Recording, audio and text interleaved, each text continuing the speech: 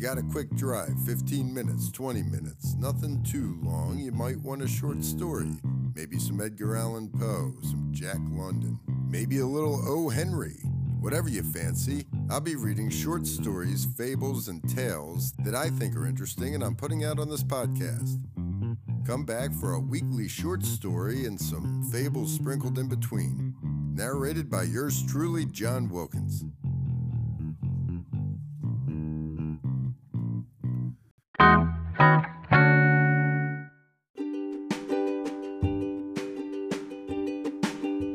We'd been dating 11 months and 14 days when you asked the question, why don't you tell me you love me more? To my mind, the inquiry had two potential meanings. One, why don't I say, I love you more? As in, why don't I favorably compare my present love to the love I felt in the past? And two, why don't I say I love you more? As in, why do I not employ the phrase, I love you with more frequency? The latter seemed more likely, though I considered the former to be the more interesting possibility. As I parsed the semantics, you threw up your hands and directed me to go fuck myself. I declined.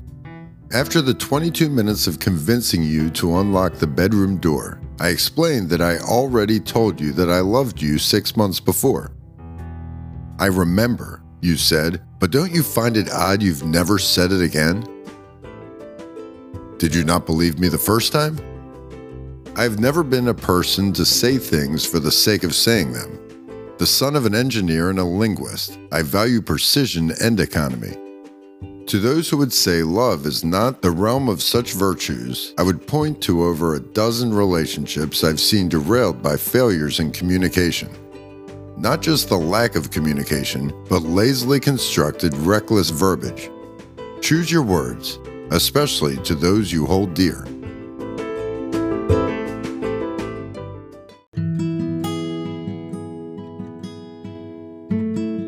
A month later, I asked you to marry me, to which you said yes, to the minor dismay of your friends. A year after that, we were married in a greenhouse in Cape Cod. Small ceremony, friends and family, writing our own vows. You called me the most reliable man you had ever known. Dependable, honest, remarkably forthright. I said what I meant, never exaggerated, and it was that quality, that directness for which others would take me to task, that you found so terribly romantic. It seemed for just a moment you were addressing the crowd more than me, as if to say, here it is, here are my reasons. I took no offense. I wondered myself. My vows consisted of nothing more than a series of observations. Our third date, a hole-in-the-wall steakhouse you discovered on a shopping outing with your sister. You were wearing a burnt orange sweater over a white-collared shirt. You ran late that evening from an afternoon jog and didn't have time to straighten your hair. Thick, dark strands hung loose waves around your flush-from-the-cold face. You spoke excitedly about your newest project at work. There was a rhythm to your voice, an acceleration of words leading to a pause. A breathy rest, and then a more deliberate predicate bringing your point to cadence. Your shoulders slumped inward. You used your outstretched hands for emphasis. Fingers sprayed, like an insect's antenna. When you told a bad joke or sensed the story was getting dull, you averted eye contact. When you laughed, your neck craned upward, your shoulders relaxed, and the top lip disappeared into your smile. 2 hours into our dinner, you excused yourself to the ladies' room, leaving the entire room in a gray haze. I could only focus on you, your syncopated steps, your forward lean, the way your legs seemed to disappear amidst the tables as you glided across the room. You caught me looking at you and you were embarrassed, apologizing again with your eyes until the waitress directed you. You returned, smiling bashfully. You laughed though nothing had been said. You told a disturbingly detailed account about catching your grandmother making love to a handyman, then insisted on paying the check in consideration for my listening. You thought you were so boring, so unworthy of attention, when in reality, you were just painfully self-conscious and easily distracted. My mother had always told me marriage was the covenant of witnessing another's life. I could observe you forever.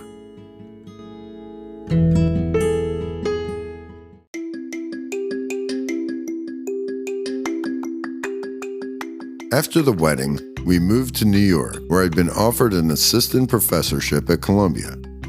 Through a friend of a friend, you secured a position as an event coordinator at the New York Public Library. We moved into an apartment on the Upper East Side, walking distance from the park. Together, we took jogs in the morning. You deliberately slowing your pace, I deliberately quickening mine so we could begin and end together. Our life was a study in reason and compromise. We developed routines, one movie a week, normally at one of the independent theaters downtown. Eating out twice a week, one casual spot, the other, whatever was in vogue according to the New York Magazine or the Times. Theater once a month, classics for you, contemporary for me. Dinner parties twice a month with divided cooking responsibilities. You a specialist in Asian and Latin cuisines, I more inclined to American comfort foods. When either of our parents visited, we offered our bed and refused to let them pay for anything. We went on tours, led them through museum exhibits, and both pretended to enjoy the opera.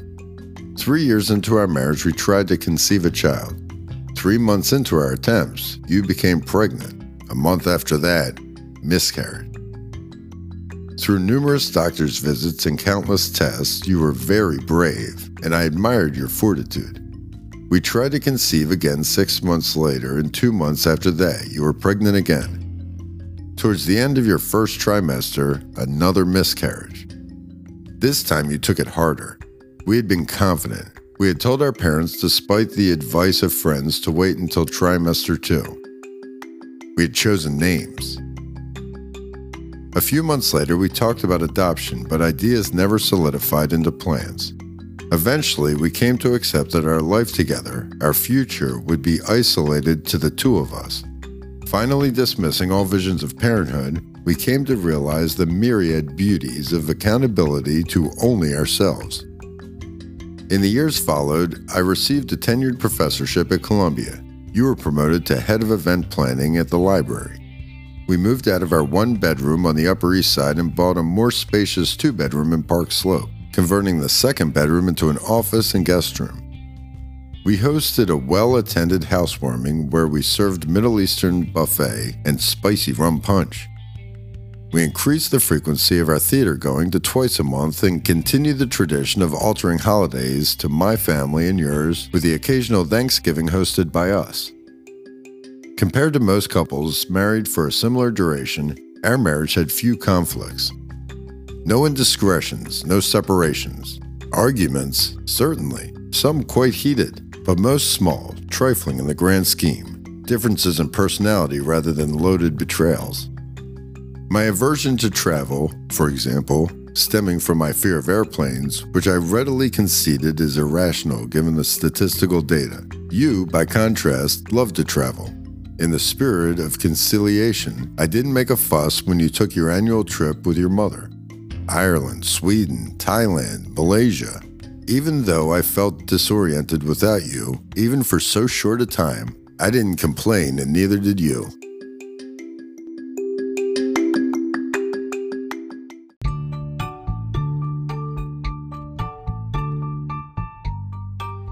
After your mother passed, however, at the age of 75, you still wanted to see the world, and I sought a fear that a metal tube self-propelled into the sky would spell my certain doom. Nevertheless, for our 23rd anniversary, I booked 2 flights to Rome. For the first time in a long time, you seemed surprised and kissed me in a way you hadn't in years, a way I had forgotten to miss. "Thank you," you kept saying. "You're quite welcome," I replied.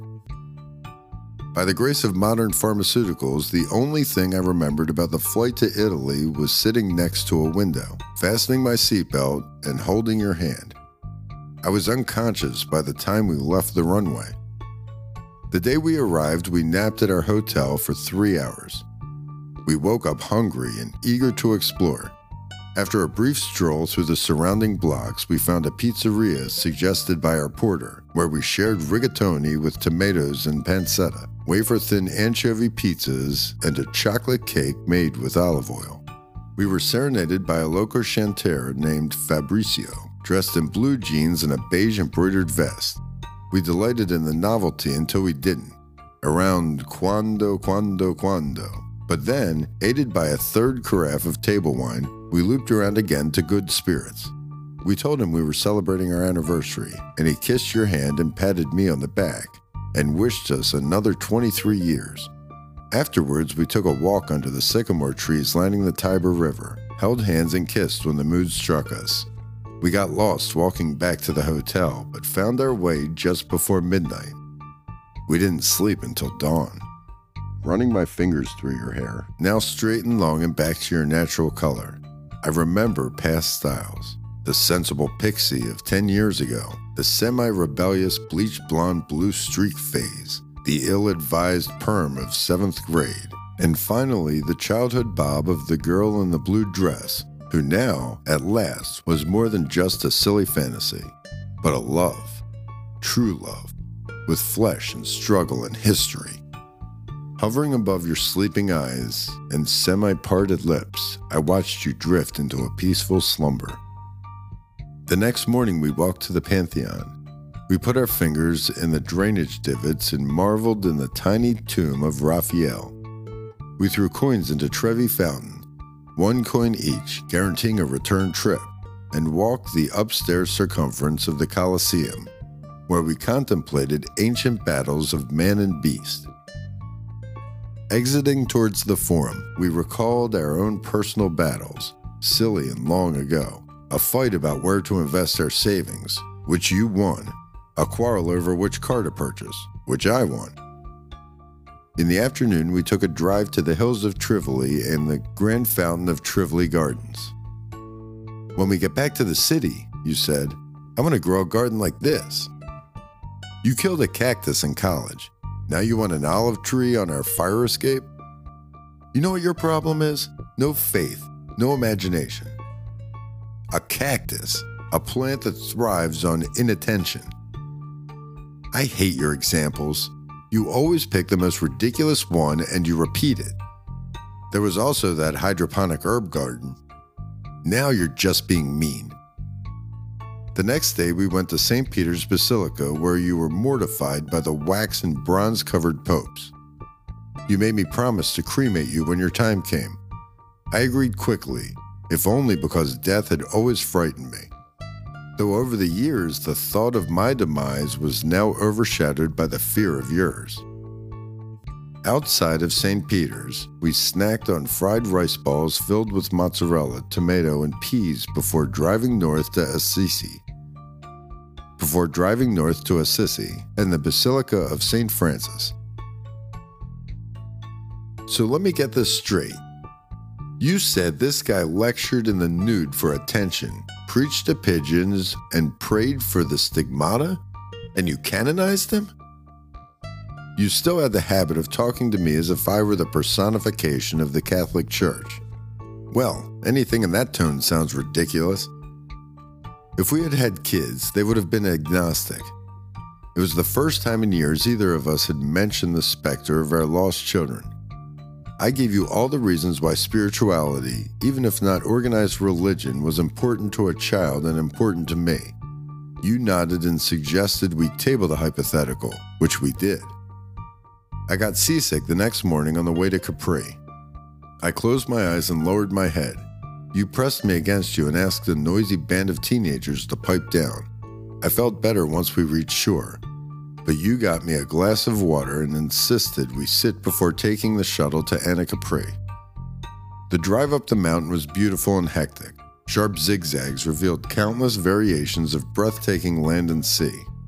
We each took a chairlift to the highest point, on wooden seats that looked like something from an ancient primary school. With nothing to hold us but rusty rectangular bars, we rose upward along the grassy cliff. The Mediterranean, blue and bluer, the pastel houses, heterogeneously lovely. Once at our destination, it was easy to fool ourselves into believing we were, in fact, at the top of the world. This is my new favorite place, you said. It was mine as well. On our last full day in Italy, on the way back to Rome, we stopped by the remains of the ancient city of Pompeii. Inside the gates, we were transported into a city preserved by the eruption of Mount Vesuvius. We passed mosaic-floored bathhouses, temples of Roman gods, and your favorite, a 2-story brothel with frescoes of suggested sexual positions. I pointed at one jokingly, raising an eyebrow. "You're going to proposition me in the middle of an ancient whorehouse? There's a stone bed right over there. Keep it in your pants, Jupiter." And so I did. The next morning, we were on a plane to New York. I decided to forego the drugs, which impressed you until the 1-hour crying jag over the Atlantic. With the exception of the ride home, you called it the best 2 weeks of your life. It would be followed by the 2 worst years.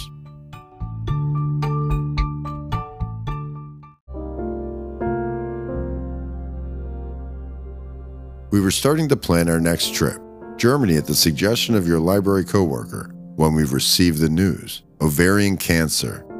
As if that particular part of your anatomy weren't sensitive enough. The doctors told us about an experimental trial at Mount Sinai. Risky, with terrible side effects, slim chance of recovery, essentially your only hope. You had stopped listening. You were tapping your foot against the ground and looking out the window. The doctors started addressing me. I nodded. I took notes. I told him we needed time to consider it. After we were dismissed from the office, you shot out of your chair, bolting in front of me. I didn't catch up to you until we reached the parking lot. "You're upset," I said. "You're picking up on that?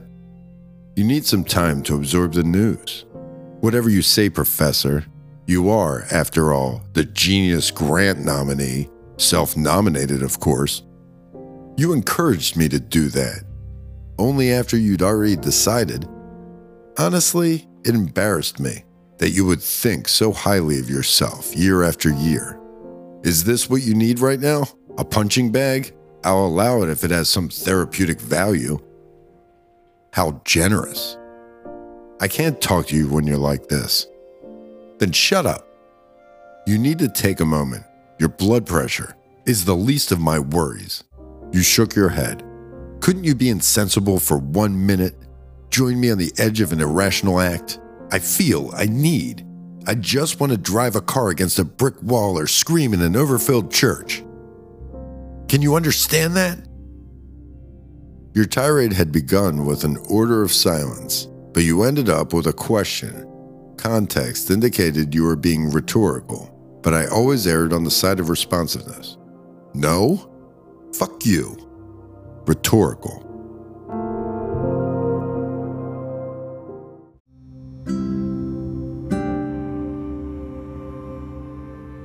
Later that night, you returned to your normal self. After an evening of silence, you burrowed yourself into my arms and fell asleep. The next morning, you apologized for your behavior the day before. You said you were fine. Everything was fine.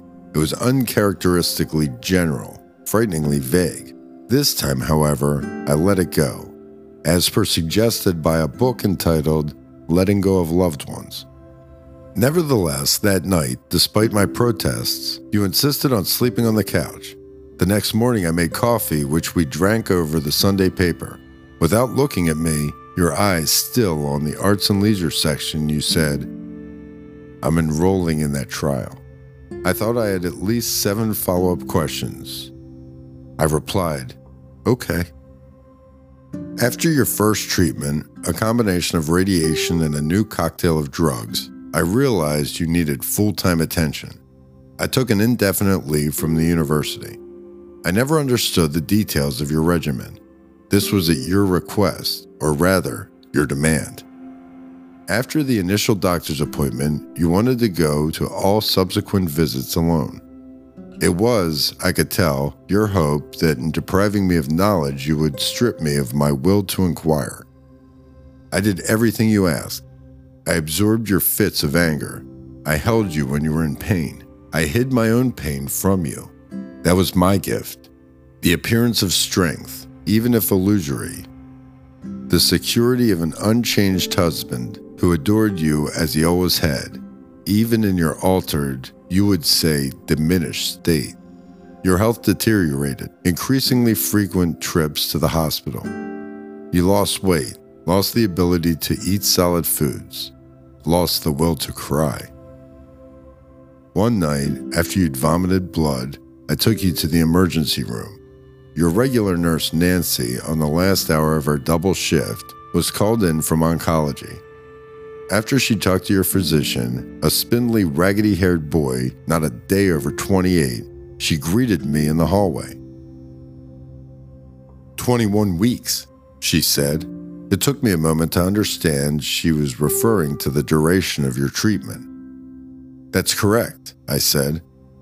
No one's ever done 21 weeks.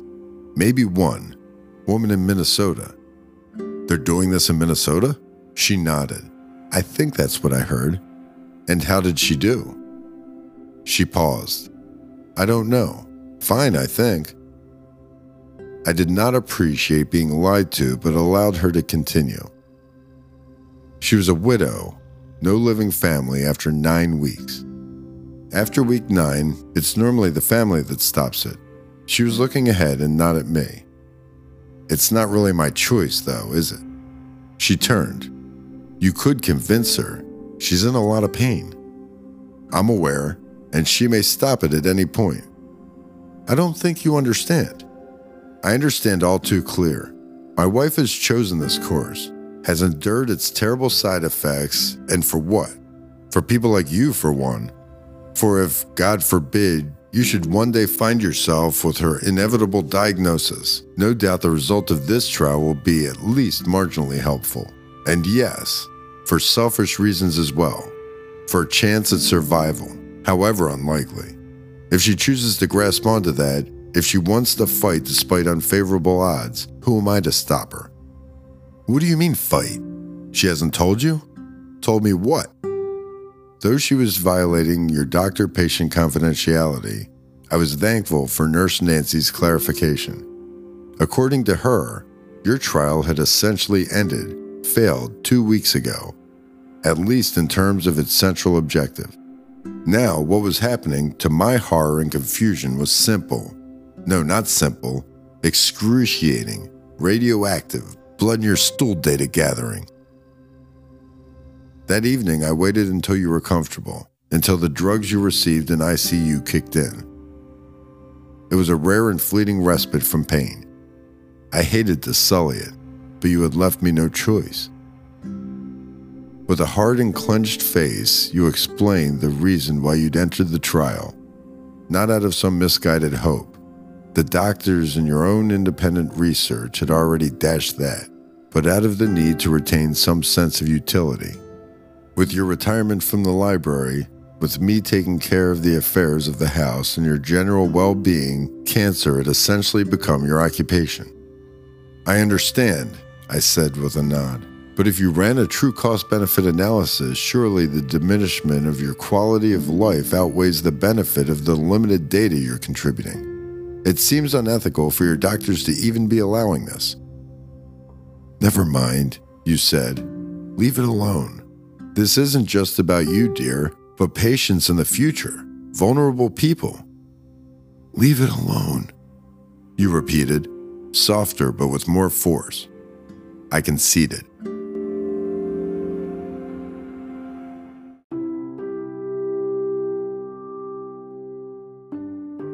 In the weeks to follow, without the burden of treatment's side effects, you became mellower. A temporary uptick in mood and manner. A too brief window into actual improvement, then no more. You became weak, bedridden, a daily struggle to get you to the bath. Bowel movements were elaborate, if infrequent productions. You started having trouble with memory. The doctor hadn't told us about this last possibility. You kept asking for stories, but when I came to your room with a stack of books, you looked disappointed. Tell me about Italy, you specified. Tell me what happened in Italy. Of all the stories about us, Italy would become your most common request. I told you the same story over and over again exactly the same way. My consistency, you said, soothed you. Then one quiet Thursday morning in the middle of an unusually cold spring, I woke next to you and noticed you were no longer breathing. It had been your wish to die in your sleep. It was little comfort at the time.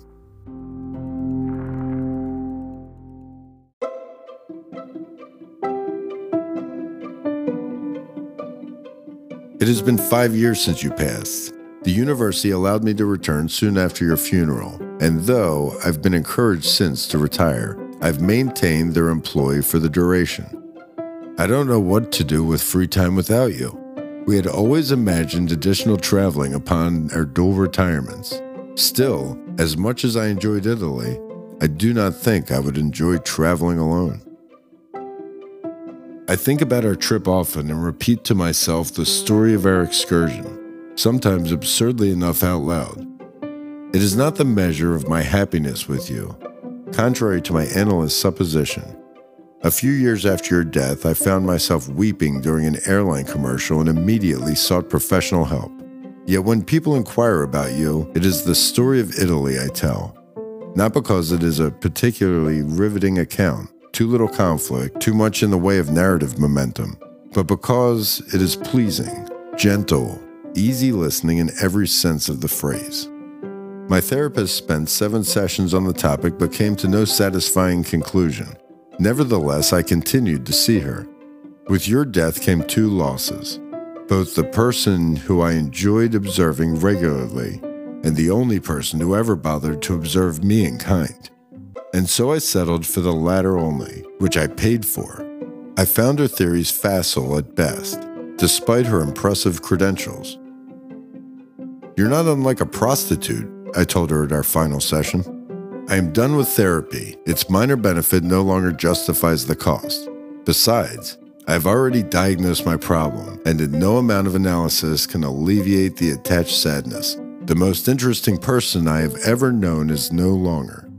All of these words, this entire account has been nothing more than a prelude to a long overdue declaration. Though it must be clear by now, though you already knew it, it deserves to be said 1,000 times over. I love you. I love you. I love you.